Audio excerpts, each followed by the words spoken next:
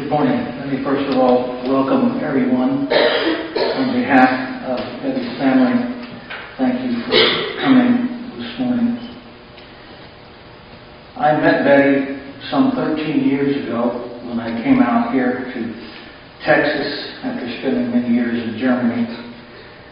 I met her when she was sharing a room in Holiday Hill with her mother, and I would do weekly Bible studies in the nursing home, and Betty would play the piano for us. She soon became a member of our church, and she's been a member ever since. She has, like the brother said, been unwavering in her faithfulness to God, to worship, and even faithful to me as a friend. She was more than merely a member of the church. She was my dear sister, and I greatly loved her. Her testimony and faithfulness to Christ was an example to me, an encouragement. I watched her over the years go from being able to walk to taking a walker to a wheelchair, and finally, even this last Sunday, the last few weeks, in spite of the fact that she was weak and fighting to breathe properly, she would still come to church. She'd come in and sit down and wore out from walking from the car to the front door. She would still rejoice in the fact that she was there. She put many to shame who often find excuses for not going to church. She didn't go to church only when she was sick or the weather was really bad. I have to admit that she did thoroughly enjoy the fellowships. The sweets were one of her favorite part. She would get disappointed if we didn't have fellowship on a regular basis.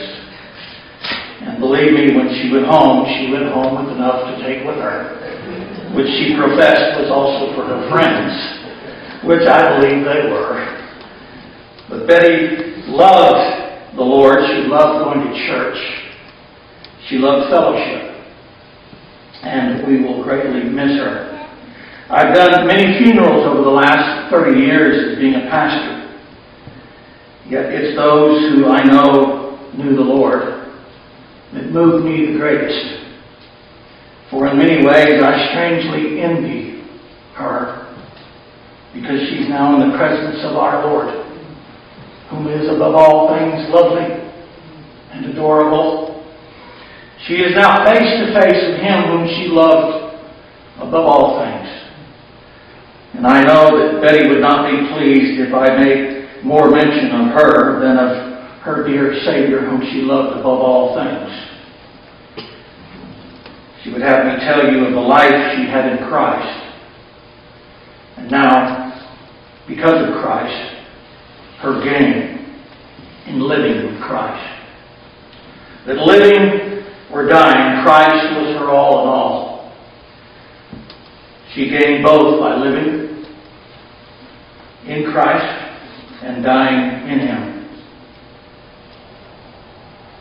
Philippians chapter 1 verse 21 expresses, I believe, to be Betty's greatest desire. Paul said, "For to me to live is Christ, and to die is gain." I can't imagine a life without Christ since I've come to know Christ many years ago. I can't imagine a life without Christ, and I dare not think of death without Christ. For life without Christ is death without Christ. And to me that is a most terrible and horrific thought. To die without Christ. Yet even to live without Christ.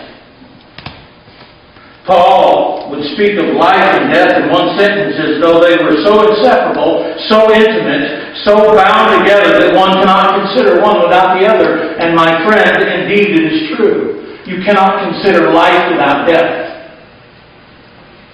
Betty realized this. Betty knew this. How often she would speak of her younger days and speak as though they were fleeting hours just gone by. Yesterday she was 18 and today she was old and in a wheelchair. Life goes by so quick. My friend, you cannot think of life without considering death.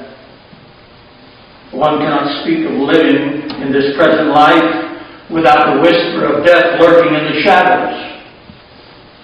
The Bible says it comes up into our windows and it enters into our houses. It is no respecter of persons. It cares not if you're young or old, healthy or sick. One cannot live without considering death. For no sooner is one born, but his life, which is but a vapor, James says, quickly runs to meet death. Solomon said in Ecclesiastes, there is a time to be born and a time to die. He doesn't even mention a time to live. He said there's a time to be born and a time to die. Life is so short and quick and brief, he doesn't even take time to mention it. No time for life between the cradle and the grave. So brief and fleeting is this present life that all mankind goes from the cradle to the grave in one brief moment. Many of us here this morning realize the reality of that truth, for like I said, yesterday we were 18. And today we're old, some of us anyway. And considering that life is going to be shortly over, so brief, so quick. Yet Paul speaks of living. For to me to live, Paul said, is Christ. Living for Paul, as for Betty, wasn't embracing this world and everything it has to give, but Christ. Living for Paul, for Betty, for every true child of God is Christ. It's Christ which makes this brief life livable. It gives it sense. It gives it essence. It gives it substance. Christ is the believer's life.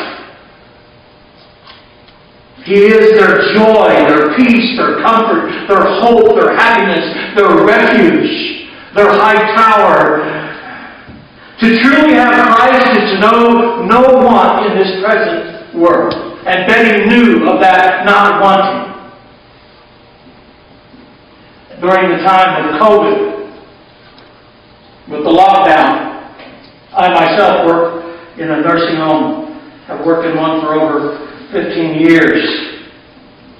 When everything was locked down, the residents couldn't see their loved ones but through a window. The isolation was horrible. Believe me, I lived it every day when I went to work. Some of them that had dementia or loss of memory, and even other ones couldn't understand why their loved ones weren't there, even though they wanted to. Yet Betty, when I called her, she would somehow find strength in Christ. Missing her loved ones, yet knowing that Christ was not locked out, but always present with her. For the believer, living is Christ. He's everything and all things. Life makes no sense without Christ. And Betty understood that. Even in life's darkest hour, when all of my soul gives way, the hymn has said, Christ is all my hope and stay, and so it was for Betty. I was able to see that when we finally was able to go into the nursing homes. We could only meet through a plexiglass, and I would speak to her and bring her goodies and try to encourage her. She ended up encouraging me more than I heard. We would close in prayer. And I'd say, Betty, if you ever need anything, you call me. One time she just quietly said, all I need is Christ.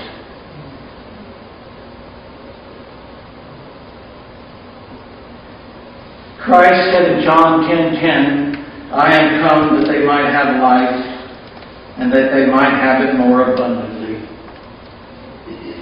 Betty had life abundantly because she had Christ. It's not this present life which Christ speaks of,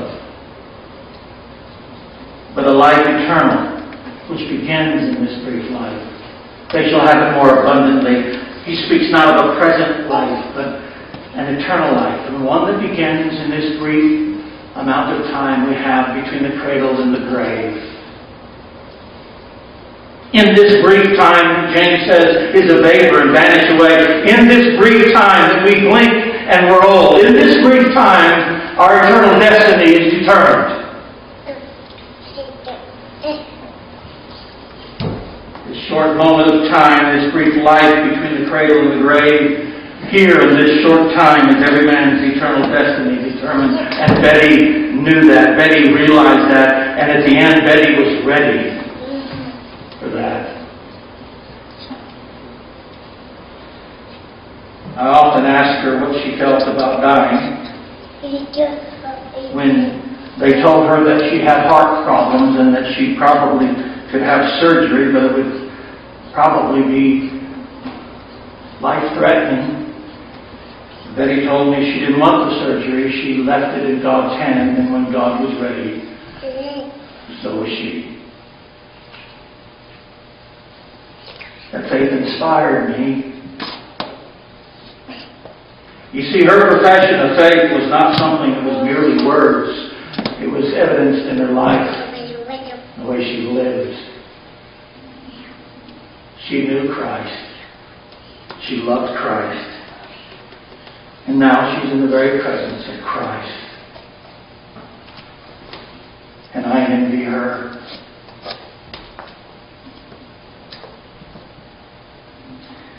For me to live is Christ, and to die is gain.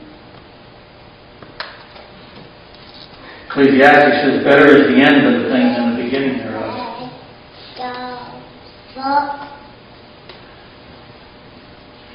To live is Christ, but the end is that we may die in Christ.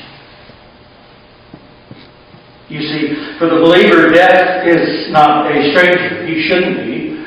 An old preacher once said Christians should acquaint themselves with death on a daily basis so that when he comes, he's not seen as a stranger, but as a friend.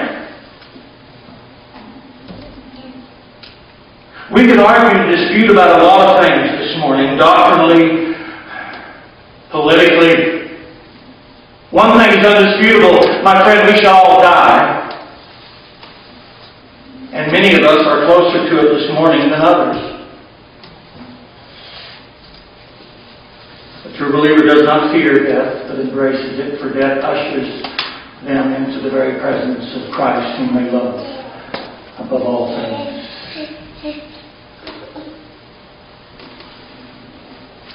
We live in a world today that is chaotic and full of fear. Many are afraid and know not where to turn. Politicians have failed them. World leaders have failed.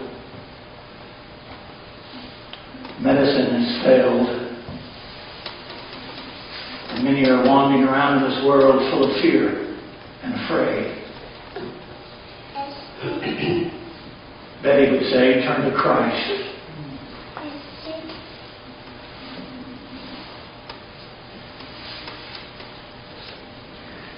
Paul said, if in this life only we have hope in Christ,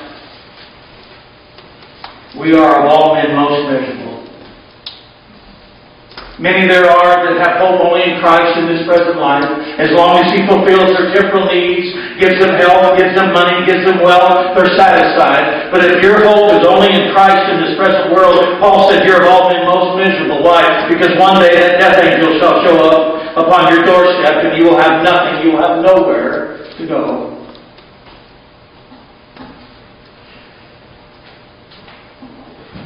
Betty has entered into the game of living in Christ.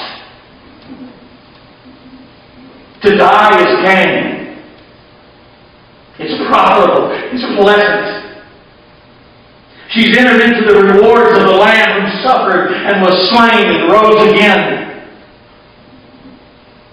The psalmist said in 116, "Precious in the sight of the Lord is the death of His saints." Precious in the sight of the Lord is the death of His saints. And someone might ask, isn't that a little morbid? And I say no, because death is the final victory of Christ's salvation. It's the last enemy. It's one that we all must face. And you cannot overcome death without Christ. My friend, you can't avoid this enemy, this fear of death that holds you bondage all of your life. Hebrews says you cannot overcome that without Christ.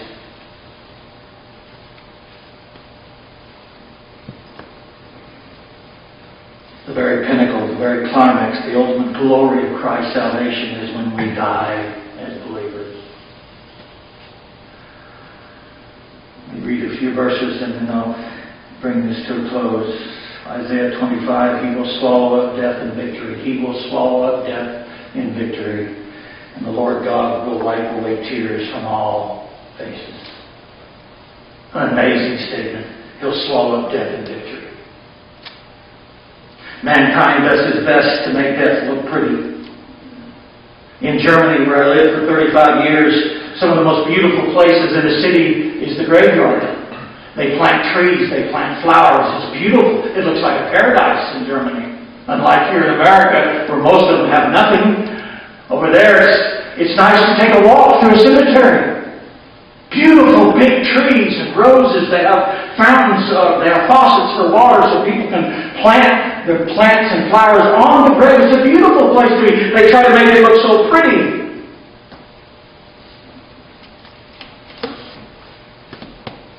And yet in reality, death to those who know not Christ is horrific. It's even terrifying. Yet for the believer who knows Christ and is acquainted with His Word and His promises, He says, "I will ransom them from the power of the grave." There's a power in the grave. "I will redeem them from death. O death, I will be thy plagues. O grave, I will be thy destruction. Repentance shall be hid from mine eyes." Hosea 13. Oh, we cannot forget Revelations 21 verse 4. "And God shall wipe away all tears from their eyes." Why tears? Someone once said there's no tears in heaven. I beg to differ. For this is Revelations 21. God shall wipe away all tears from their eyes. I've seen Betty cry a few times. Not for worry, but for pain. It was hard watching her the last few weeks. She mentioned Sunday in church, we were talking about diabetes. And she's mentioned that the week before that she had fell into a sleeping coma. And she said if the nurse was not there to give her some kind of sugar supplement, she would have died then. That's how close. She had tasted death 4 days before she died. But you've seen no fear on her face when she was telling us what happened just 3 or 4 days earlier. Most people would have been afraid. I almost died. There's a finality to death. Do you know that? But for the believer, it's not a final thing. For the believer, it's a continued life. God shall wipe away all tears from their eyes, and there shall be no more death, neither sorrow nor crying. Neither shall there be any more pain, for the former things are passed away. That is exactly where Betty is at this moment. No more pain, no more sorrow, no more crying, no more wheelchair, no more oxygen. And she's bathing in the glory of the Son of God's presence and embracing Him who is above all things most lovely. Yes, I do strangely envy her.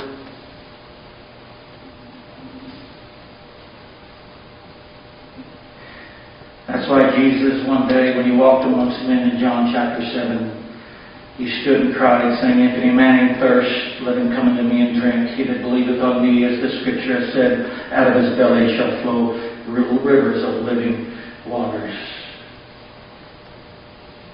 For me to live is Christ, and to die is gain. If Betty could ask us any question this morning, if she could ask us any question this morning, knowing what she now knows, would she say, do you know Christ? And I say, no. She would cry, you must know Christ. Because you do not want to pass this threshold without Christ. And she would say that with all the love and compassion in her heart.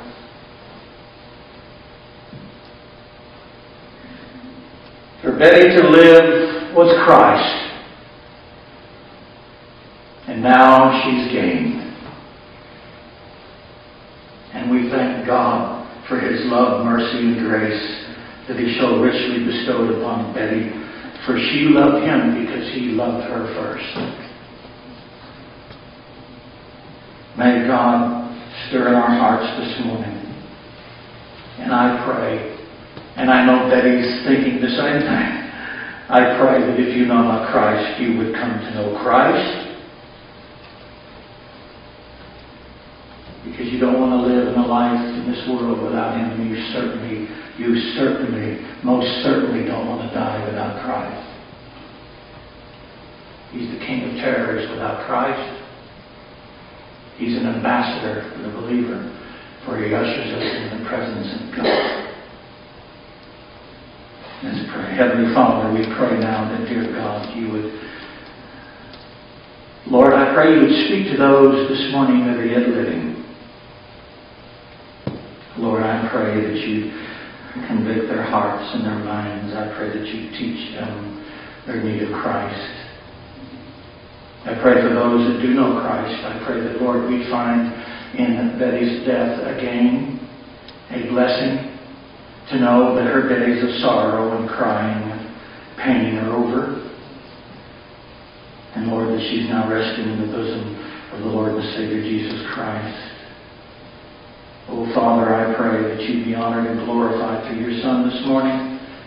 May you, Lord, bless the family now, encourage and comfort their hearts during this time. And Lord, let them rejoice in the fact that Betty's at rest and at peace. May you guide and direct us, Father, I pray, and may you be honored and glorified in all that's said and done. In Christ's name we pray. Amen.